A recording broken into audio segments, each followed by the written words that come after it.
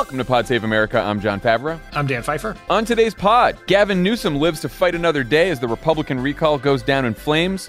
Congresswoman Katie Porter is here to talk about the latest negotiations over Joe Biden's economic plan. And we go through the top 5 quotes from some new books that detail just how close Trump came to pulling off a coup. But first, check out the brand new season of This Land, where Rebecca Nagle takes you inside her year-long investigation into a series of custody battles over Native American children, which reveals a bigger story about shadowy right-wing groups and big corporations using the issue of adoption to destroy the entire legal structure that protects Native rights. This is fantastic journalism that Rebecca has done yet again. It is an outstanding listen. Do yourself a favor. Catch up on the first 5 episodes now, wherever you get your podcasts. You can also catch Rebecca this week on America Dissected, which turns 100 episodes old this week. Rebecca joins Abdul for a discussion about how Native Americans were able to go from being one of the hardest hit communities by COVID to now one of the most vaccinated. Follow America Dissected on Apple Podcasts, Spotify, or wherever you get your podcasts. All right. We thought y'all could use some good news, so we got you a landslide in California. Governor Gavin Newsom has defeated the recall and will keep his job thanks to very high turnout among Democratic voters. No is currently leading by 64 to 36%, with about 75% of the vote in, though that margin is expected to shrink a bit since some of the later mail-in ballots tend to trend Republican. Here's Newsom declaring victory on Tuesday night. Democracy is not a football. You don't throw it around. It's more like antique vase. You can drop it and smash it in a million different pieces. And that's what we're capable of doing if we don't stand up to meet the moment and push back. I said this many, many times on the campaign trail. You know, they have defeated Trump, but Trumpism is not dead in this country. Democracy is like an antique vase that you might see at fancy places like French Laundry. Just kidding. Kidding. So, Dan, in the middle of August, the 538 polling average had Newsom avoiding a recall by just 0.2%. Not 2%, 0.2% was the polling average. He's now ahead by 28%. For context, Newsom won the governorship in 2018 for the first time by 24%. And Biden won California in 2020 by 29%. What is your hottest, spiciest take on what happened between mid-August and yesterday? Well, the most popular take is all the polls were wrong. Because dunking on pollsters is really in vogue these days. And I understand it. They get our hopes up. They crush them. They refuse to learn lessons from previous elections. You've never engaged in this practice yourself, of course. Of wrong dunking on pollsters? Yeah. There is no bad habit, like annoying Twitter habit that I haven't engaged in at least once if you look at my tweets. So that's fine. But I just want to say that polls are not predictors, right? They are a snapshot in time based on a supposition of what could happen. And so there's this just view that Newsom was always up by 28%. Why did we ever worry? Why did people care? What was all the hullabaloo about? But this was not one poll. It was a couple polls, two specific polls, Survey USA, which is a terrible poll. And if you go to their website, it truly looks like an AOL chat room from like 1996. Like it is terrible. Also, by the way, it's got an A- rating or an A rating from 538, which just goes to show you, not that 538's, rating system is terrible or anything, but take those ratings on the pollster ratings with a grain of salt. Because even some good pollsters can have really bad polls, which clearly Survey USA did in this case. They literally had Gavin Newsom losing by 9 points. It wasn't even like it was tied. It was losing by 9 points. I'm guaranteed he was not down by 9 points. There was a wording mistake in there, which they fixed between the two polls that showed the giant change. But I think it is those polls actually affected the race. Whether they were accurate, whether it was what was actually going to happen or not, things changed from July to September. And one of the things that changed is those polls were a holy shit moment for California Democrats who were like, oh, we could end up with Larry Elder as our governor. And if you talk to anyone who organized phone banks, canvases, those grassroots organized state, they will say that it was very hard to get people engaged before those polls. And afterwards, they were filling up phone bank shifts. And so they matter. I don't know whether they were right or they're wrong, but they were incredibly impactful. And maybe Gavin Newsom was always going to win, but he wasn't necessarily always going to win by 28 points.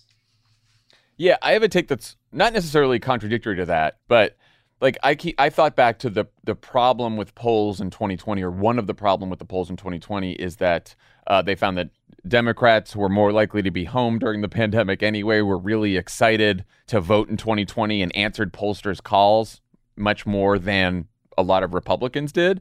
And so the polls skewed towards Democrats, wrongly, by larger margins than they ended up.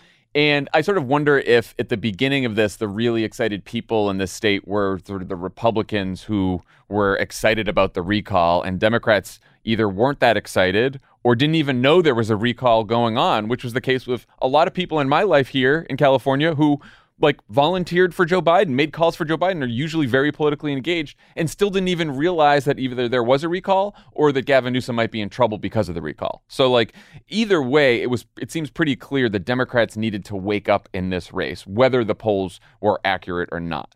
And I think that's probably the one lesson that you can take away from the polls, right? Well, yeah, if you in a state with an overwhelming Democratic advantage, you need Democrats to vote. If that happens, you can't lose. Right. And that's sort of what happened here.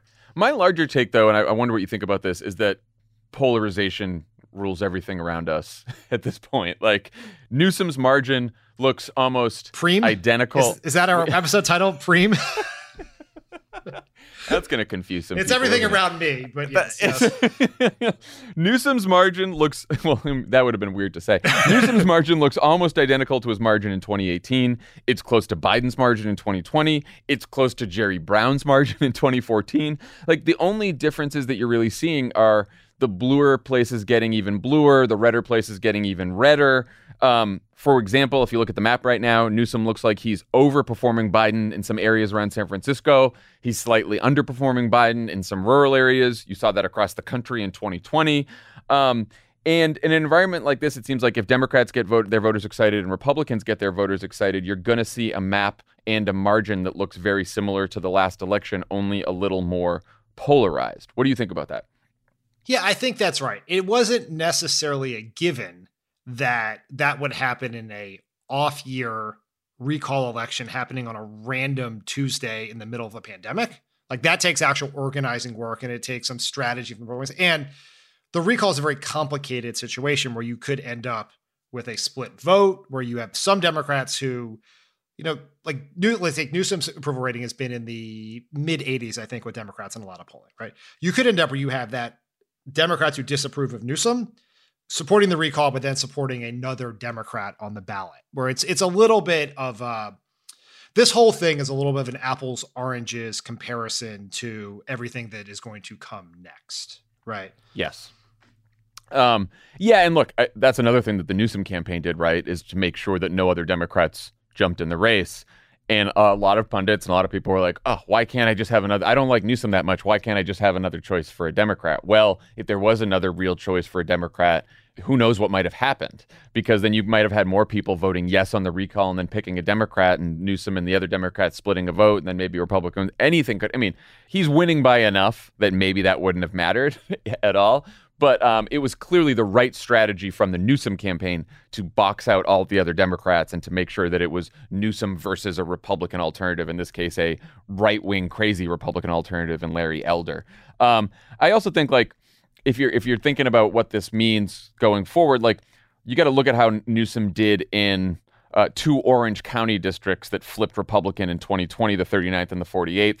Dave Wasserman from Cook Political Report says that he may be on track to slightly lose these districts. And of course, in 2020, Democrats slightly lost those districts as well, which would suggest sort of a national political environment, if you extrapolate out California, that is perhaps unchanged or hasn't changed a ton since 2020. Yeah, I think we are, if you were looking to try to extract something, you got to dig pretty deep to extract it that tells you something about politics nationally, is there was nothing that happened on Tuesday or in the 6 weeks leading up to Tuesday that suggests anything has changed dramatically. There's not some backlash to Biden. There's not some backlash to Democratic COVID policies. We are just right where we were, which is some pretty fired up Democrats, some pretty fired up Republicans, some folks in the middle who will decide elections in states much closer, more narrowly divided than California. And that's where we are. That could change. between now and November of next year, but the political environment is sort of status quo ante from Election Day 2020 right now. And that last point is very important because for all my talk about polarization in a state like California, where it really matters, where candidates matter, their messages matter, their ads, the organization, everything else that we talk about in campaigns, polls are in these purple districts and purple states where they're closely divided between Democrats and Republicans, and you win the race on the margins. That's where a lot of this stuff matters. In deep blue states like California or deep red states, it's not going to matter as much. Now, you said that you have to dig really deep to extrapolate something, but pundits did not have to dig all that deep. I know this is hard to believe, but there were some less than stellar takes about the recall on Twitter, of all places. I mean, usually it's a font of reliable information and great observation. CNN's Chris Cillizza wrote that it was, quote, a very good night for Larry Elder's political future. But the winner of the most ratioed take of the week goes to CNN's Casey Hunt, who wrote, quote, the fact that a Democratic national star in waiting faced a recall and then had to fight hard for it midway through the campaign does say a lot about the potential challenges Democrats face across the map. Does it, Dan? Does it? This is a situation where A plus B does not equal C. Yes, a Democratic star in waiting faced a recall challenge. Yes, Democrats have potential challenges in 2022. Those two things have zero to do with each other. And that is the most important part about this, which is the reason Gavin Newsom faced a recall is California has an absurd recall process with an absurdly low threshold. What it takes is wealthy interests to pay people to gather signatures to get it on the ballot. Gavin Newsom is quite popular. In most polling, he is well north of 50%, 55, 56, 58% in approval rating.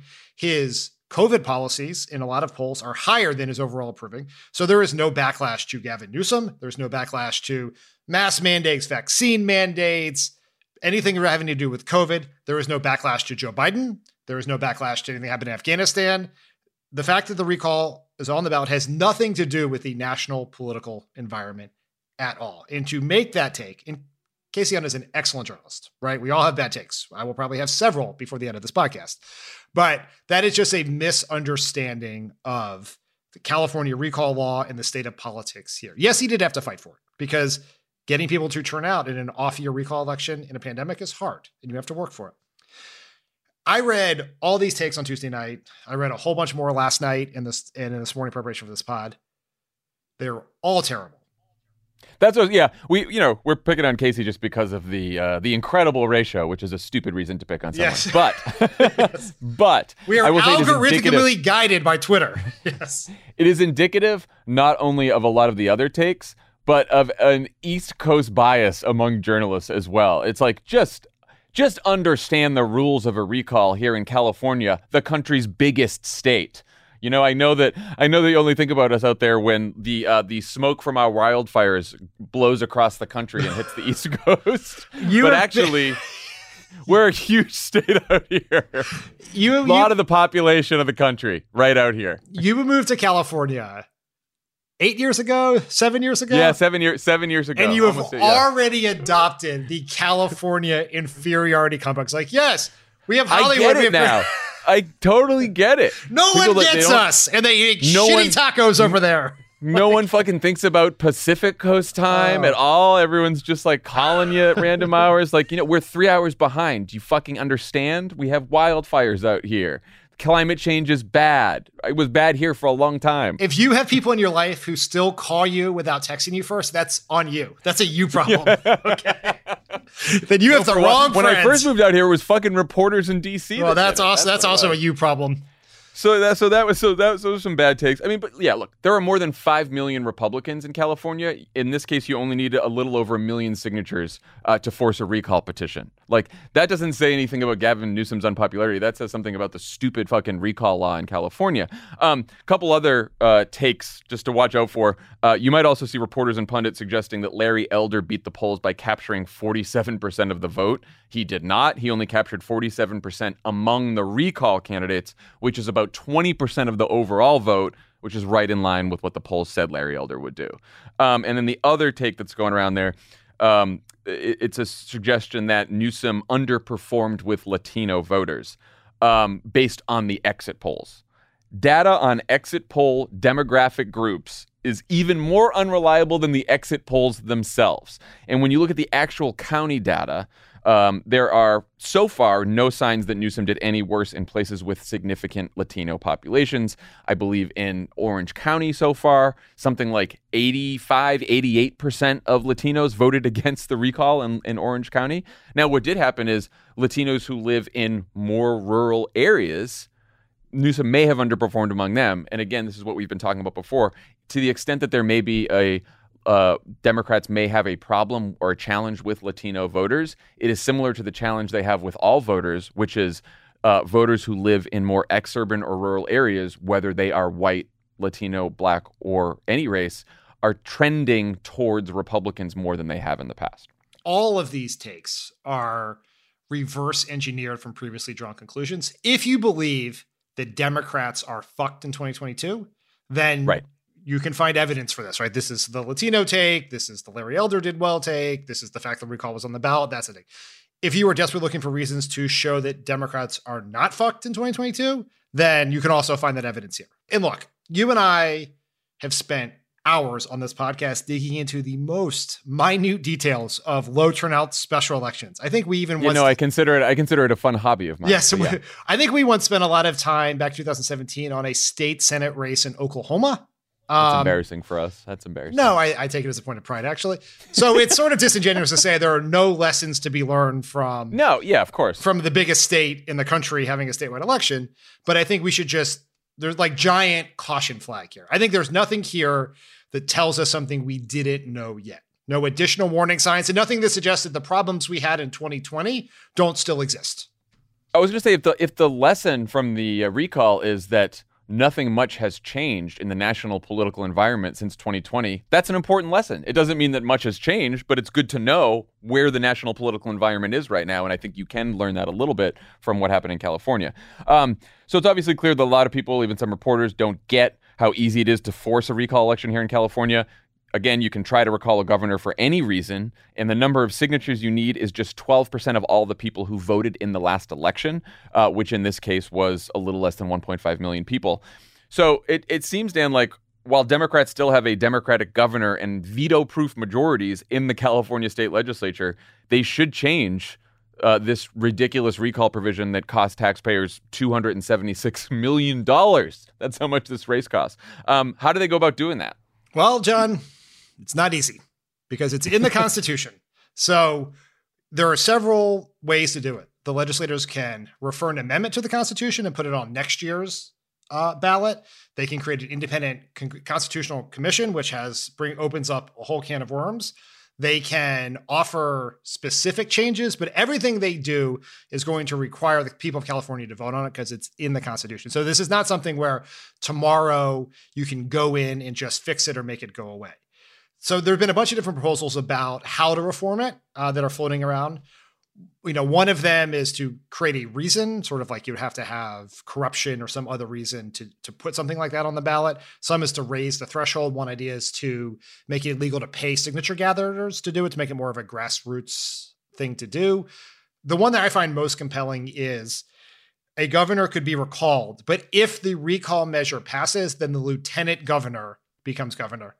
I agree. That was the same thing. I thought the same thing. I was like, oh, just do that. That's so much better. Right, because then at least, obviously that's better for Democrats in a state where Republicans haven't won a statewide election in potentially this century. Or I take that back, in the last decade or so. But at least then the person who becomes governor would be someone who had won a plurality of the voters in a regularly called election, as opposed to someone who gets a tiny fraction of voters in a low turnout election. That's not a partisan thing. That's fair for Republicans, too. If there's a Republican governor with a Republican lieutenant governor and Democrats get angry and just want to recall them, then you'll think twice because then the lieutenant governor becomes governor. It's just, It's a good provision. It should be in there. It's like impeachment, right? The vice president becomes president. Right. Except when Republicans try to impeach Joe Biden, Kamala Harris, all of the cabinet members, and Nancy Pelosi if they win in 2022, which will probably happen, I'm sure. President, well, they wouldn't even have to, well, that depends if we have the House or not, I guess. If Nancy Pelosi's in line of succession, then we have no impeachment problems. Okay, with all the caveats that we just laid out on learning lessons, are there any lessons that we'll talk about both parties can take away from this recall. Let's start with the Democrats. Anything we can learn from Newsom's campaign and the way he campaigned that might help Democratic candidates win in much tougher districts in 2022? Yeah, I think, like, once again, imperfect laboratory to run this test, but there's a very clear math issue here that's a problem for Republicans, opportunity for Democrats, which is the majority of Americans are vaccinated. Those vaccinated Americans are quite angry at the unvaccinated people for continuing to make this pandemic a problem in their lives. And so making a direct appeal to vaccinated Americans, Republicans and Democrats, building sort of a coalition of the vaccinated, is a way to go on offense on COVID. Because Republicans have been arguing against mostly Democratic measures to protect people from COVID from the very beginning. It is only, both in this election, some in Virginia, and Joe Biden as recently as last week, beginning to make a much more forceful case for our policies, why they work, and the role Republicans have played in keeping that unvaccinated number up high, where I think there's political power. And so that worked here. Could Newsom have won without it? Probably. But I think it does show that, like, that is a model that could be adopted by other people in states less democratic than California. I think the other big lesson from here is a fundamental lesson in politics. When you are a challenger, you want to make the race about the incumbent. When you are an incumbent, you want to make the race not a referendum, but a choice, right? This is Joe Biden's line. Don't compare me to the almighty, compare me to the alternative. And Gavin Newsom in the last several weeks did not run only or even mostly on his record. He did not just talk about all the great things he did for California. He talked about Larry Elder. He made it a choice between himself and Larry Elder's crazy quotes, his crazy policies, all the harmful things he would do to California. And I think Democrats heading into 2022 have to be crystal clear about the consequences of a Republican majority in Congress and what they would do. And not just talk about Trump, right? Though that's part of it, because they're all very Trumpy these days, all these Republicans. But you have to clearly communicate to voters that the choices between Joe Biden and the Democrats and all the good stuff they've done and anti-vax, anti-mask, anti-democracy Republicans, whatever the message is about them. But you have to really clearly lay out the choice in the election between the two parties, and not just run on your record. Okay, how about Republicans? Do you think a non-Trumpy candidate could have done any better than Larry Elder? Kevin Faulconer, the more moderate former mayor of San Diego, only ended up with 9% among all the recall candidates. I mean, I know I put this question in the outline originally, but it's sort of a trick question, which is more moderate candidates, particularly more moderate Republican candidates, tend to win, particularly in states that are less Republican. But it's also impossible. It can't happen. Kevin Faulconer cannot win the equivalent of a Republican primary. That's not what Republicans want. It always ends with Larry Elder, right? Just like the 2016 campaign was always going to end with Donald Trump. And that is going to, there might be a couple of very local exceptions in these 22 primaries, but take the most Trumpy, MAGA-esque candidate, and that is the person who is almost certainly going to win the primary in 2022. And so, it would be great if, I'm sure for the Republicans, yes, we could run this moderate who had some appeal to Democrats, but that just can't happen. To have that happen, you need to live in an alternative timeline with an alternative Republican Party. You nominate Larry Elder, or you coalesce behind Larry Elder. This is what you're going to get, right? Play stupid games, win stupid prizes. This is their party right now. But look, I don't know if, clearly Kevin Faulconer, who was a moderate Republican, couldn't have won the whole thing, right? He's only pulling 9% among the recall candidates.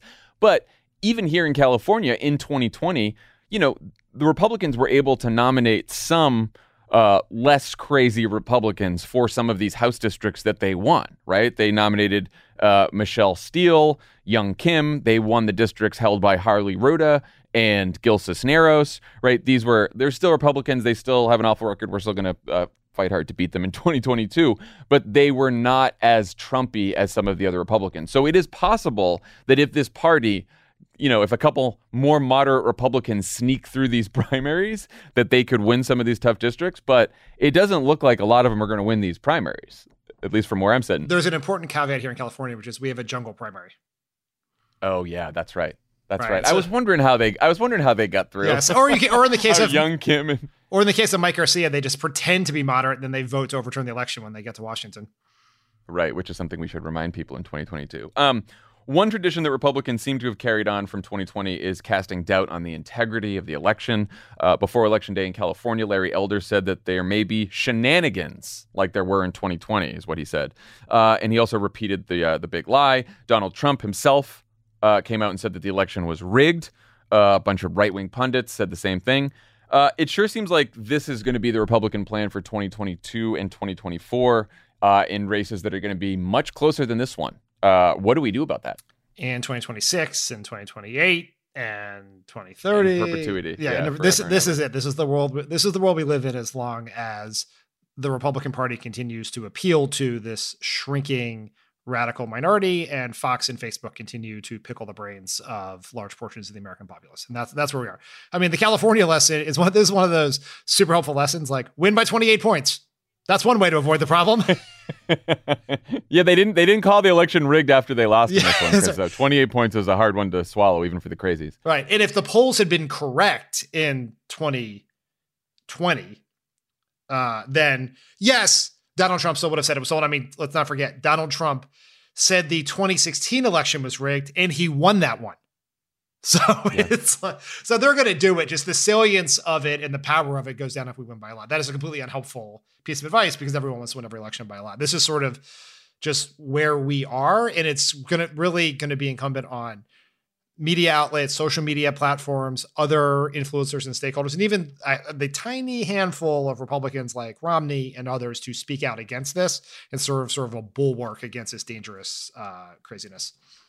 Yeah, because right now Trump is going state by state, swing state by swing state, and trying to replace election officials in those states who are not Trumpy enough, and who basically who refuse to, or who did refuse to help him overturn the 2020 election. And so if it's a Republican that wasn't sufficiently loyal, he's trying to get rid of them. If there's a Democrat in the seat, like in Arizona with Secretary of State Katie Hobbs, trying to get rid of that person. And so he is trying to put election officials in place in these key states that will, when the time comes, overturn the election for him. It's very, very scary, and we should speak up about it and protect those election officials at all costs. And also, I know that there are some new provisions in this new compromise voting rights bill that Joe Manchin and crew put together that actually go to some of these election integrity issues to actually sort of protect election officials, nonpartisan election officials, to make sure that Republicans can't just get rid of them.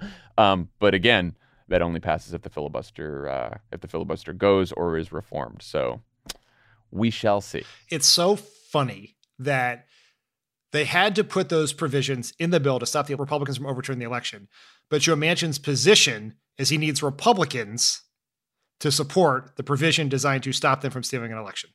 It's like enlisting criminals to protect your house from being burglarized. It's an insane idea. It makes me so mad. I have to take a couple deep breaths. And I'll do that during the break. When we come back, Dan and I will be joined by Congresswoman Katie Porter of California, who will talk to us about the latest budget negotiations in Congress.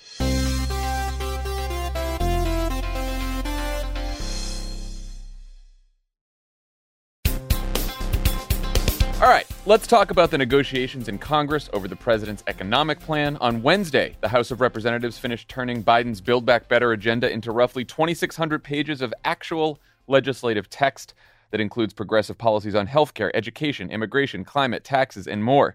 Here to talk to us about what's in, what's out, and what's next, one of my favorite members of Congress from right here in California, Katie Porter. Welcome back.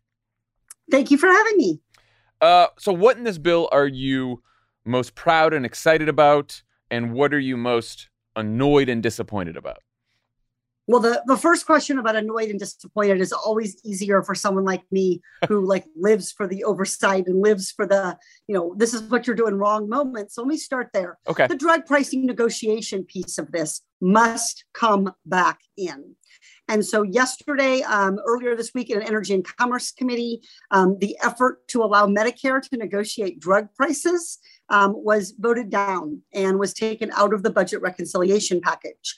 Without that, not only do seniors and Americans more broadly continue to get ripped off by big pharma, but we lose a big chunk of the revenue that we need to pay for other important both healthcare and investments. So without allowing Medicare to negotiate drug prices, it gets very difficult to do things, for example, like make sure that Medicare is paying for dental and vision care.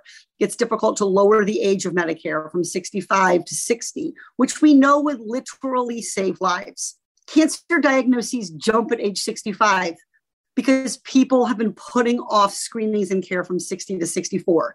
So that is a huge change we need to make. We need to let Medicare negotiate drug prices. Democrats and Republicans ran on this. President Trump even ran on this. That has to get put back in. I'm glad that you brought that up because we are outraged by that as well. Like, what's going on with your colleagues, Scott Peters, Kathleen Rice, Kurt Schrader? They all killed the provision. What are the chances that you think you can get it back in? I know that you guys only have like 3 votes to spare in the House, and a couple of them, one of them said that, one of the problems is that this provision doesn't have full support in the Senate either, and they have some alternatives. I'm guessing the alternatives are probably garbage. Like, what do you think is going to end up in the final package here? What are the chances of it getting back in? Yeah, so one of Mr. Peters, Scott Peters from California, has an alternative. It only raises about 1/5 of the revenue. So it doesn't capture very much cost savings. So it might address some of the most egregious things. It does some things, but it doesn't do what we should want for our healthcare system, which is to have price negotiation, because otherwise people are being ripped off. And we as taxpayers, whether we're on Medicare or not, are all being ripped off. I think in Scott Peters' case, he represents a very heavily life sciences district in San Diego. He's been sort of a champion on, sort of fighting back, pushing back against anything that he thinks might weaken the profits and revenues, and sort of, his view of what we need in terms of that life science industry. I think there's much less of a clear explanation for Kathleen Rice or Kurt Schrader. Kurt Schrader was one of the 9 people who tried, who signed on to this letter and didn't want to, he's been pushing back against the $3.5 trillion package for a while now. Yeah. And so I'm not sure how you move him. I think Kathleen is a little bit more of a question mark. From New York, she's talked about drug pricing before. She ran on it. And so I hope that she comes around. As a general matter, John, I don't think we can let what the Senate will do change what we in the House do. I mean, if there is a point to having bicameral body of legislature, it's that we do different things. Yeah. It's that we let the differences in representation do their work. And so California, for example, has a much bigger voice in the House because we have 53 members and we have 2 senators, and that's by design. And so I think the House ought to create the package that it thinks Americans need. The Senate can do what it thinks Americans need, and we'll come together in conference and see where we land. Dan, does voting against cheaper prescription drugs seem like smart politics to you? I know you wrote a message box on this morning. You would have to look very hard to find a more self-defeating political decision than killing this provision, right? There's a new Data for Progress, Center for American Progress Action Fund poll out today, which shows that 73% of all voters, 6 in 10 Republicans support this. There are issues that people support. Then there are issues that cause people to rethink their political calculations to be more or less likely to vote. Of all the issues we've looked at this election cycle, this one is one of the biggest motivators for Democrats. It would even 3 in 10 Republicans would be more likely to vote for a Democrat who supported this provision. This is such a political slam dunk. On a broad point, Congresswoman Porter makes the incredibly important point that the option here is support seniors and all Americans over prescription drug companies. It's also getting prescription drug companies to help pay for incredibly popular initiatives like climate change and elder care and child care, and putting all of that aside to side with the industry that in Gallup's poll finds is one of the least popular industries in the country, only surpassed by the oil and gas industry. So it makes no sense to me politically. Congresswoman, I want to talk about taxes for a second. I know there's a lot of provisions in there that would make the wealthiest Americans and big corporations pay their fair share. Help me understand what's going on with the state and local tax deduction, which is currently capped at $10,000. Brookings Institute says repealing that cap would give the top 1% an average tax cut of over $35,000, while the middle class would get an average tax cut of about $37. So why repeal the cap on state and local deductions? Yep. So first, let me just make sure everyone knows this is not currently in the Ways and Means text that came out. So I'm committed to actually repealing this state and local tax deduction. And I'm going to explain why. but it's not currently there. So this is one of the other top things that I'm working on. I think the easiest way to think about this is start with first principles. The whole point of a progressive taxation system is that after you pay for the things you must have, like food, this is why we have a standard deduction, why we have an exemption per person. After you pay your taxes, your Medicare, whatever, what you have left is your taxable income, and the federal government taxes you on that. If you are forced to pay part of your income to the state where you live, you don't have that income left over it's not available to you. And so the federal government ought to tax you on what you have left after you've paid your mandatory expenses, and that includes state taxes. The second principle is even easier to understand. No American with the same income level should owe the same earning power, the same salary, should owe more federal tax just because of where they live. Can you imagine that's the system we've got now, because President Trump, when he capped that state and local tax deduction, disregarded, abandoned a principle of our federal taxation system that had been part of it from the get-go, which is that what you owe to your localities and to your state, the places that you are closest to as a taxpayer and most able to control the expenses, those are considered mandatory deductions. They come out, you're taxed on whatever is left. And the state and local tax deduction upsets that. Now, with regard to the fact there are some very, very wealthy taxpayers who have huge homes, and therefore they have huge state taxes, property taxes, for example, on those homes, we could think about some kind of cap to capture that. That's what I was going to ask. And I would be open to having that conversation. What I'm not open to is anyone suggesting that the current system is fair. This $10,000 was not based in reality. It really punishes Californians. It punishes New Yorkers. It punishes Massachusetts. It punishes New Jersey. And do you know why? Because we pay for things in our state.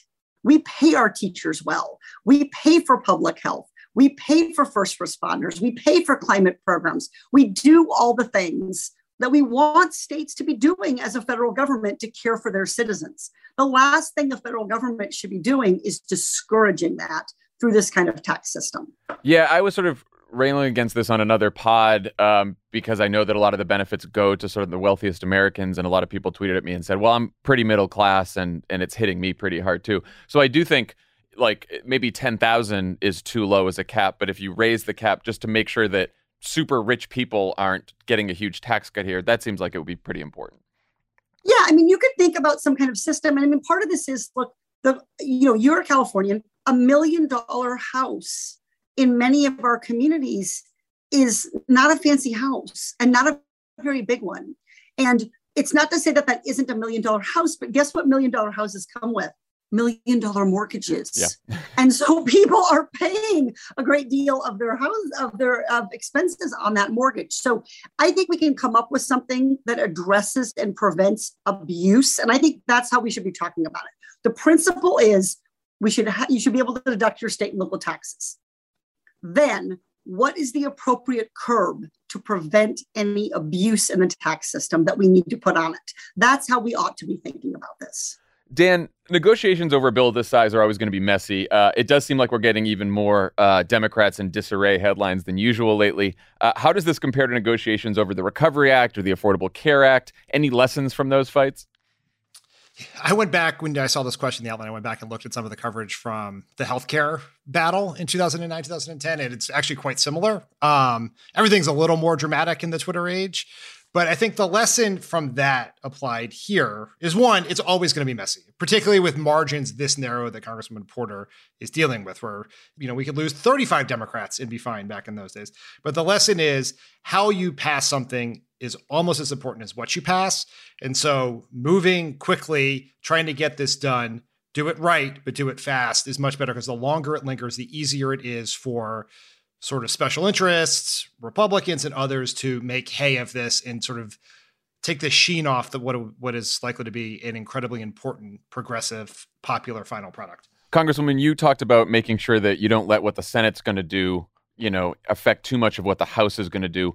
What do you do about a problem like Joe Manchin, who said, I can only see 1.5 trillion. You guys are at 3.5 trillion. Like, how much leverage do you have here over the Joe Manchins and Kirsten Sinemas of the world? Well, I think the important point is not how much leverage I, Katie Porter, have. It's how much leverage we, the American people, have, which is all of it. We have all of the leverage. We elected these people, and if we don't like what we're doing, we should blow them up. And I say this to you as someone who represents equal numbers of Democrats and Republicans and feels like I get blown up pretty much on a daily basis by about half of my constituents. And that's part of the job, and it's part that makes me a better representative. So, look, I think that part of the issue with Senator Manchin and Senator Sinema is they need to justify where they're getting this number. The numbers in the $3.5 trillion bill aren't random. We didn't set out to say we want to spend X. We said, what are the problems we're dealing with? What does it take to prevent wildfires, which would be so much cheaper, by the way, than letting them burn and trying to deal with the disaster?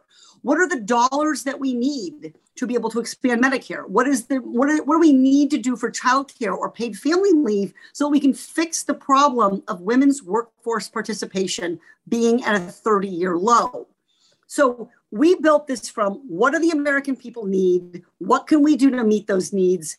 This is the package. They seem to be saying, 1 million seems big, or 1.5 trillion seems too much, right? Well, two things. One, what are you going to cut? Are you going to look at these pieces and say, we're just not going to do anything about a huge chunk of our workforce being out of the workforce. We're just not going to do anything about climate. We're not going to do anything about prescription drugs. We're not going to do anything about, right? The second piece is, the real question for me as someone who really cares a lot about numbers, cares a lot about paying for things, cares a lot about being fiscally smart, is how are we going to raise the revenue? So it's not about what the number of the spending is. It's about what are we doing to pay for it and how are those things in balance? So I think the real question for me is about Joe Manchin is the problem here that you don't want to tax corporations, that you don't want to tax your corporate donors, that you don't want to cut profits for pharmaceutical companies, for big pharma by doing Medicare price negotiation? Is that what this really is about? Because I do think we ought to be having a discussion about how are we going to raise revenue in ways that keep our economy going while we're making these investments in economic growth. And to be clear, the stuff in the budget reconciliation bill is there because it is part of President Biden's Build Back Better agenda, and it's there to help us have a strong, stable, globally competitive economy. If it's not meeting that test, strong, stable, globally competitive economy, then I think we should listen to someone who's saying this doesn't belong here. But that's not what Senator Manchin's saying. He can't honestly tell me that making it possible for more women to go to work and more parents of young children to go to work won't increase our economic productivity. So Speaker Pelosi promised a bunch of moderates in your caucus that she would hold a vote on the bipartisan infrastructure bill on September 27th. If by September 27th there's a vote on that bill and you don't have a Build Back Better bill that is good enough or ready, are you still prepared to vote down the bipartisan infrastructure bill until you guys get the Build Back Better bill that you want? Yeah. First up, I just want to whip out the whiteboard here, John. Yes. Nine moderates does not equal a bunch. Okay, nine, maybe 10. That's not a bunch. So let's make sure the American people know we've got 200 and plus 815 whatever Democrats. 9, 10, not a bunch. It's a handful of people, and I hope that they're rethinking their commitment to what we need to do here. Look, the bipartisan infrastructure package needs to pass, and it will. And the progressives have said from the very beginning, we support this package. We support infrastructure. It's creating good, high-paying jobs. It, too. Remember, as I said, the touchstone for me is an investment that creates a strong, stable, globally competitive economy. Infrastructure clearly meets that test. But that doesn't mean that's the only thing we need to do. Yeah. Right. And so I think, what we've said is we're going to vote for both of these bills, but they need to move in tandem. And I don't think it is responsible to pass an infrastructure bill and say, oh, this is going to create jobs. At the same time, we know that women's workforce participation is at a 30-year low, and that childcare is a huge reason why. Are we not creating jobs for all Americans? Yeah. Yes, we should be. So that means that we need to address all of the different things that are holding back Americans from being able to take those good paying jobs, from being able to go back into the workforce. So I think the plan here remains, and the Speaker of Pelosi has been very, very clear about this from the beginning. We're going to do these two things. We're going to do them together. They are all part of President Biden's agenda. Dan, if you're watching this unfold from the White House, what do you do to help land this plane if you're Joe Biden? I think it's follow the advice that Congressman Porter just gave, which is stop talking about the cost of the bill.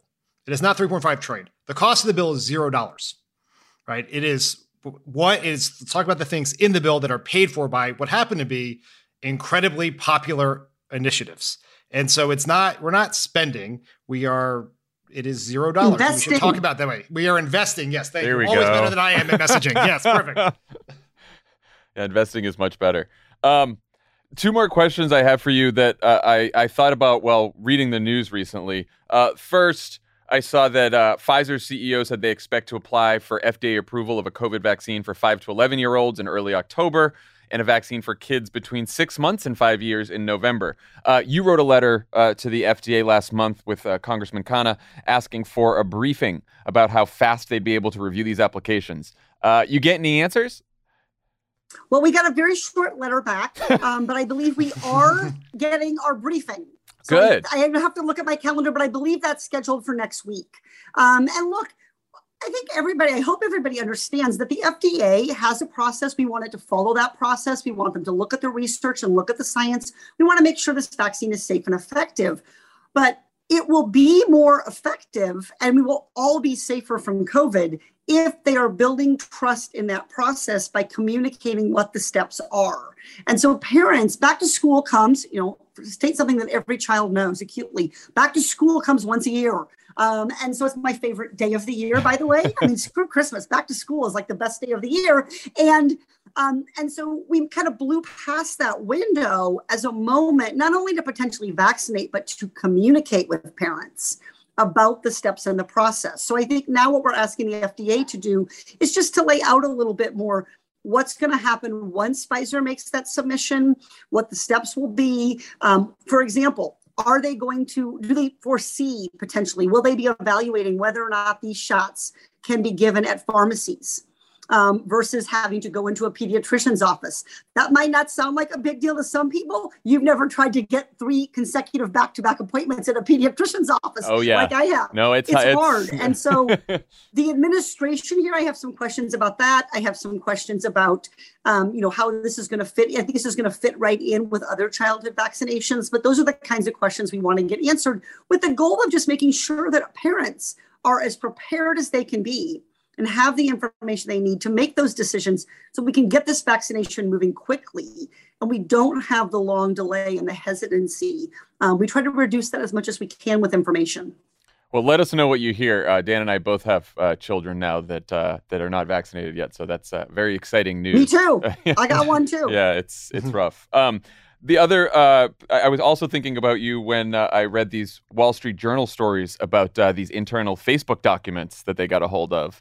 The latest story quotes an internal Facebook memo that says an algorithm change they made is, quote, a liability that has, quote, had an unhealthy side effect on politics and news content by amplifying, quote, misinformation, toxicity, and violent content. That's a Facebook internal memo.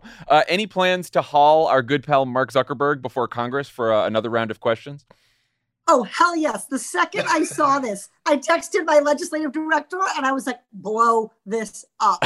So it's really important that we get these kinds of answers. One of the things about COVID that, I think for me has been a little bit of a challenge, something I think about is, the pandemic has exposed a lot of the problems that we need to solve in our society. It's opened up some new solutions to some of the problems we've had. Work from home, for example, telehealth, making people show up for appointments that they used to skip. So there are some good things coming out of it. But one of the bad things is, and I'd be curious actually to hear what, I know you guys ask the questions and I answer them. Please. But I'd actually be curious to hear what Dan thinks about this.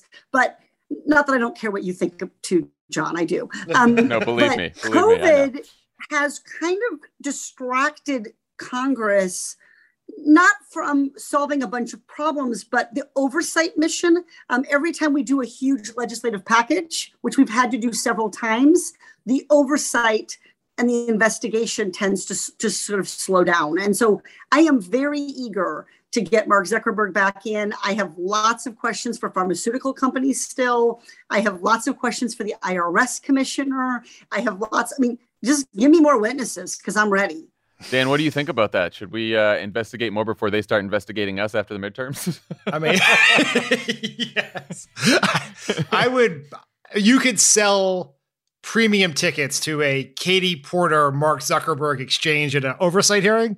But when I saw that story, the first thing I thought of was Philip Morris documents in the 80s, in the very famous and important hearings with the tobacco CEOs. And social media is in some ways, especially when it comes to addictive preying on children, that problem all over again. And so I love the idea that Congressman Porter wants to blow this up and really get into it because it is affecting everyone and we do not know enough. Last question. In the last segment, Dan and I gave our takes on the California recall. You got any takeaways, any lessons from that? Well, I'm mostly just relieved. I mean, we have a governor who believes in science. We have a governor who believes in climate change. We have a governor who doesn't seemingly hate women, like Larry Elder. I mean, this is a very, very good outcome for Californians. It's a good outcome for our economy. It's a good outcome for the people of California.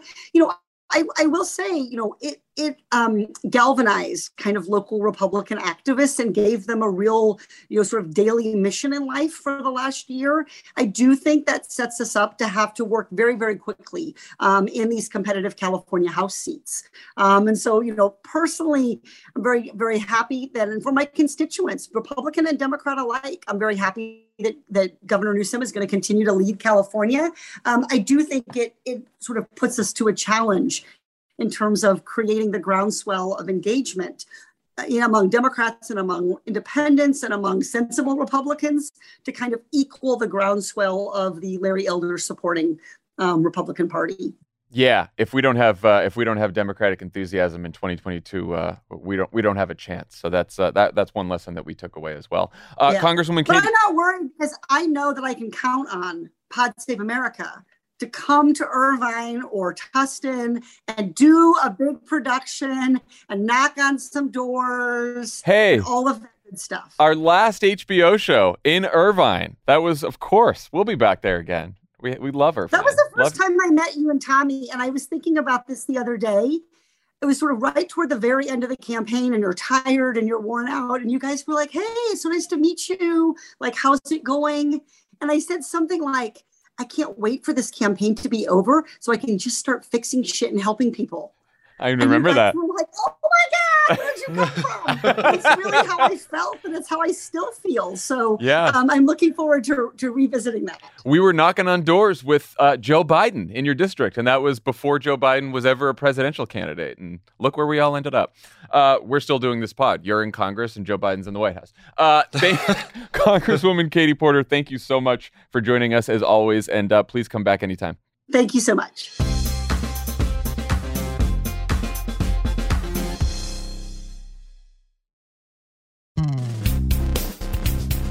All right, so on Monday's pod, we talked about how Trump is edging closer to a second run for president.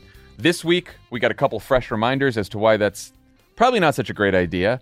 Excerpts leaked from the new book by Bob Woodward and Robert Costa of the Washington Post called Peril, part of which takes us inside the final days of the Trump administration.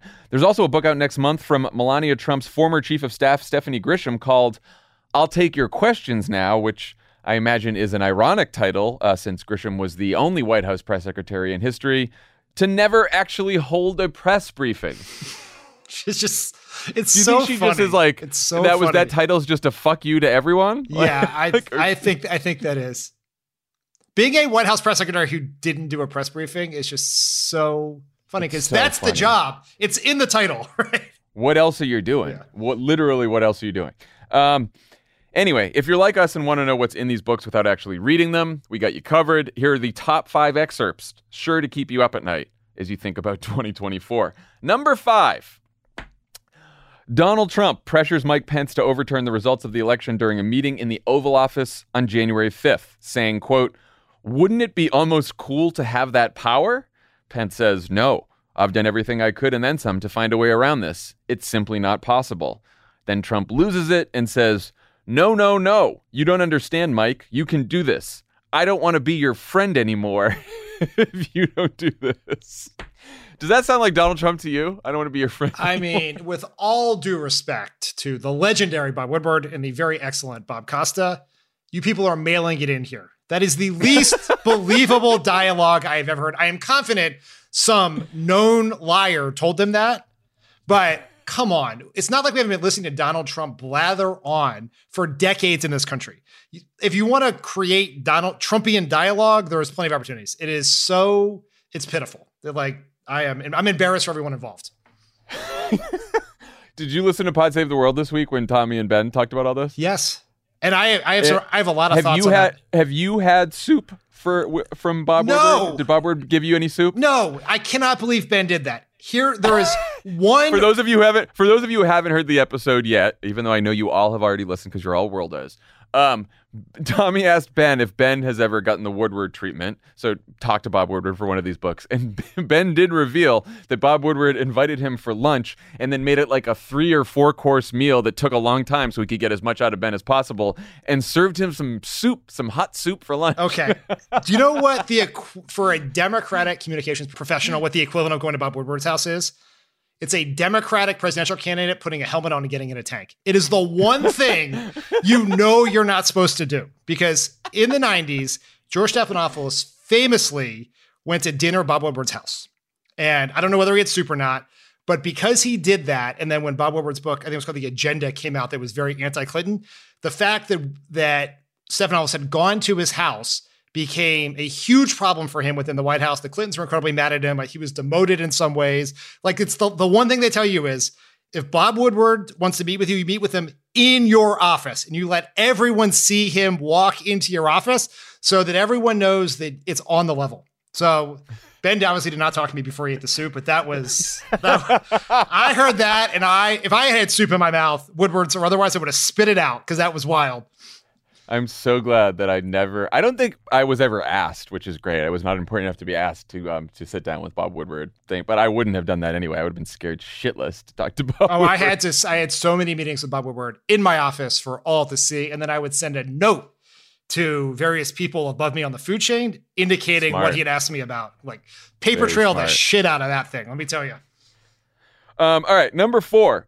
Trump loses his shit at then Defense Secretary Mark Esper, who had just announced publicly that he opposed invoking the Insurrection Act in response to the Black Lives Matter protests near the White House. Trump reportedly said, quote, "You took away my authority. You're not the president. I'm the goddamn president." He then turned to the rest of his team and said, "You're all fucked up. Everybody, you're all fucked. Every one of you is fucked up." Now that sounds more like Trump.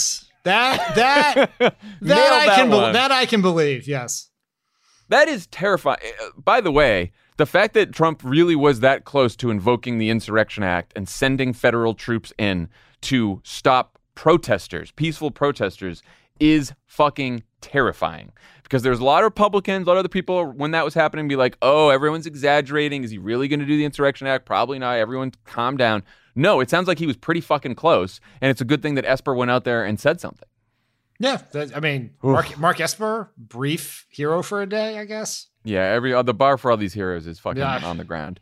All right, number 3. This one is from Stephanie Grisham's book, who says that on January 6th, she texted Melania, "Do you want to tweet that peaceful protests are the right of every American, but there is no place for lawlessness and violence?" Melania responded a minute later, "No." Now, because Politico Playbook is apparently Melania's new press shop, they led the newsletter the other day with a few text messages from Grisham that were provided by a senior Trump aide, where she seemed sympathetic to overturning the results of the election, at least in her home state of Arizona. Hard to know which set of miserable liars to side with here, huh? Yeah, I mean, they're all lying. I think Stephanie Grisham's lying. I think Melania's lying. I think the people talking about Melania, everyone, they're all liars. They're all bad people. Yeah, that's all we need to know. I would definitely skip the Grisham book. Stick with John Grisham, not Stephanie Grisham. Yes, exactly. Some people who think they're getting the firm and end up with this, that would be embarrassing. I would pass on that one. I'd wait for the movie. All right, number 2. The revelation from the Woodward book that's getting the most attention involves Trump's handpicked chairman of the Joint Chiefs of Staff, General Mark Milley. Apparently, this is very scary. Apparently, American intelligence showed that just before the election, the Chinese government came to believe that Trump would launch a military strike against China as an excuse to seize emergency powers and stay in office, much like Hitler's Reichstag moment. In response, Milley called his Chinese counterpart to reassure him that Trump had no plans to attack China and that the United States government wasn't collapsing, saying, quote, "Things may look unsteady, but that's the nature of democracy, General Lee. We are 100% steady. Everything's fine." I do like the everything's fine. It's just like Mark Milley as the dog with the fire meme around him. Oh, the younger, more online crooked staff are going to throw something at this.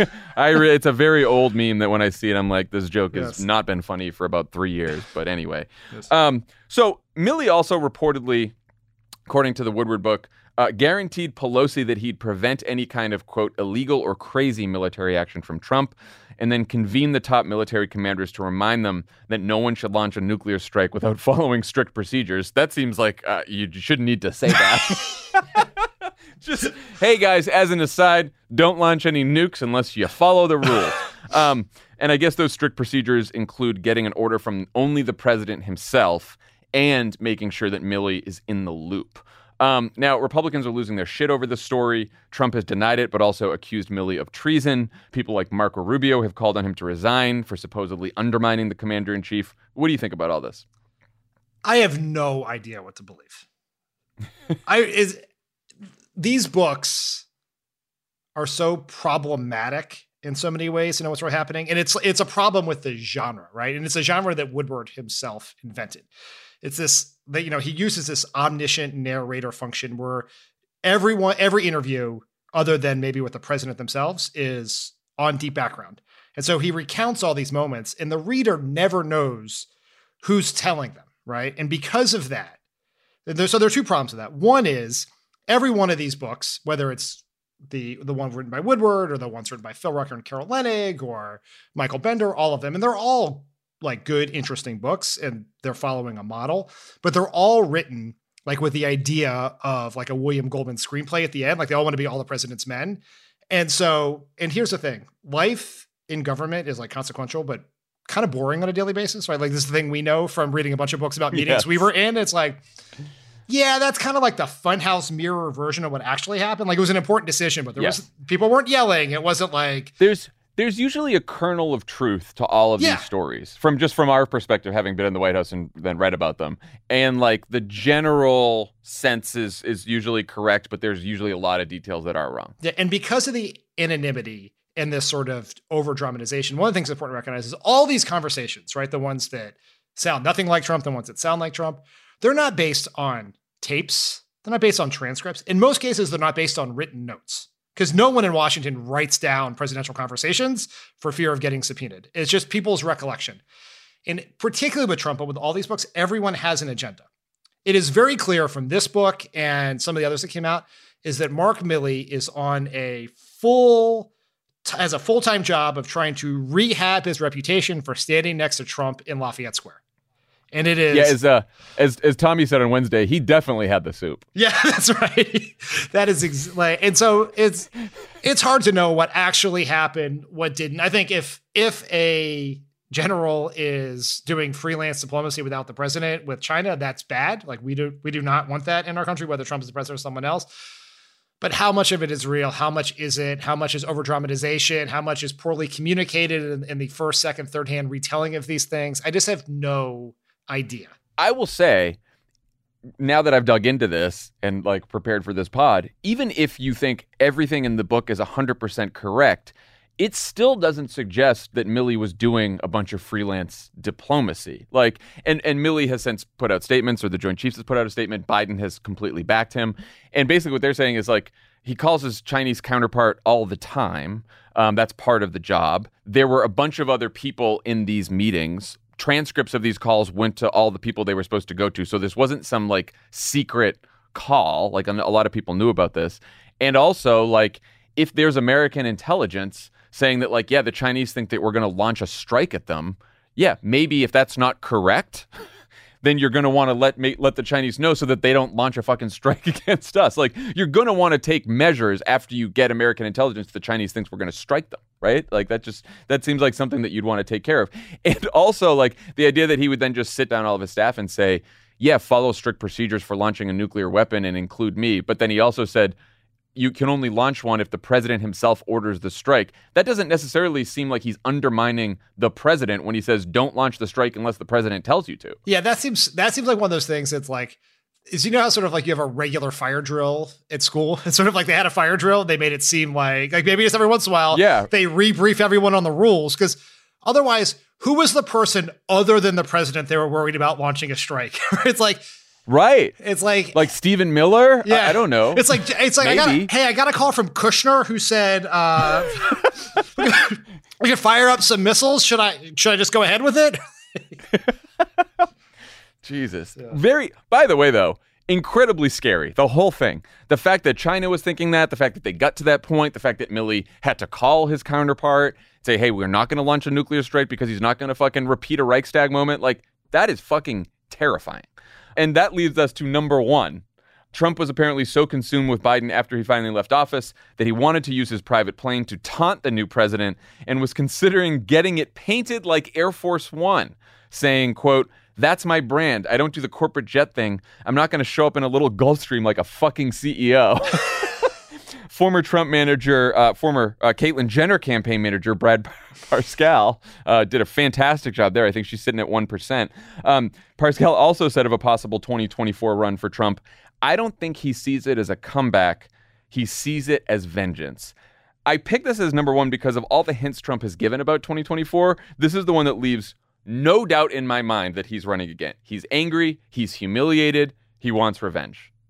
That is very Trump to me. What do you think? Yeah, I think, I'm sure, I actually find the Air Force One painting job thing to be quasi-believable. Like, it sounds like a stupid idea. For sure. Yeah, he is a stupid man with a lot of stupid ideas. That's a very stupid idea, so it seems very possible. And is he an angry, vengeful person? 100%. Right? He hasn't been off Twitter so long. Anything we know about him, we know that. Right. Whether that means he'll run or not, who knows? I definitely believe that he thinks he's running, and whether that will manifest itself or not, who the fuck knows? And it doesn't really matter at this point. What will we do differently, right? But yeah, I mean, he's an angry, like, that is the thing with all of, not Stephanie Grisham's book, put aside a self-serving memoir from a known liar. Well, actually, we don't know if she lies because she never did a briefing. So I'm just presuming she's a presumed liar. But is you take the gist, the larger arc, the gist of the book. And the gist of the book is Donald Trump is a dangerously incompetent, vengeful human being who should be nowhere near the levers of power in this country. And that, thank you, Bob Woodward, for giving us that information. We would not otherwise have known. That's why you're the legend. He now exists as a humiliated person. He knows that. He's not going to pretend that he's humiliated, but he's humiliated. And his choices are to either die a humiliated figure or to try to run again and win again and complete his vengeance against Joe Biden and the rest of the country. Or get more humiliated again. That I do think that the fear of humiliation from a second loss looms over that decision. Yeah, maybe that's the one caveat there that could save us from another Trump run. But I know we keep talking about like the possibility of Trump running again. It's because it is a very scary and terrifying and I think at this point likely prospect. And if he runs, he is odds-on favorite to win the nomination. I think it's almost probably a lock. And then we have another 2020 situation where, back to our conversation about polarization, 40,000 votes go another way in a couple swing states, and Donald Trump is president. Do you mean a couple swing states where they've dramatically restricted voting in the very precincts that turned the election for Joe Biden? Do you mean those swing states? Exactly. Yes. Exactly. So everyone, the good news from California is, even though it's a deep blue state in California, like Newsom needed Democrats to wake up. They woke up. They got energized. They got organized. Thank you to all of you who listened, who got your friends to vote, who got people to register, who made phone calls, who organized. We all did a bunch of phone banks before this, and it was good to see a whole bunch of volunteers really excited. We need that kind of energy in 2022 and beyond, and people need to start paying attention now because It's going to get a little rocky. So thanks again to Katie Porter for joining us today. And I hope everyone has a great weekend. We'll talk to you next week. Bye, everyone. Pod Save America is a Crooked Media production. The executive producer is Michael Martinez. Our senior producer is Flavia Casas, and our associate producer is Olivia Martinez. It's mixed and edited by Andrew Chadwick. Kyle Seglin is our sound engineer. Thanks to Tanya Sominator, Katie Long, Roman Papadimitriou, Caroline Rustin, and Justine Howe for production support. And to our digital team, Elijah Cohn, Phoebe Bradford, Milo Kim, Yale Freed, and Nar Melkonian, who film and share our episodes as videos every week.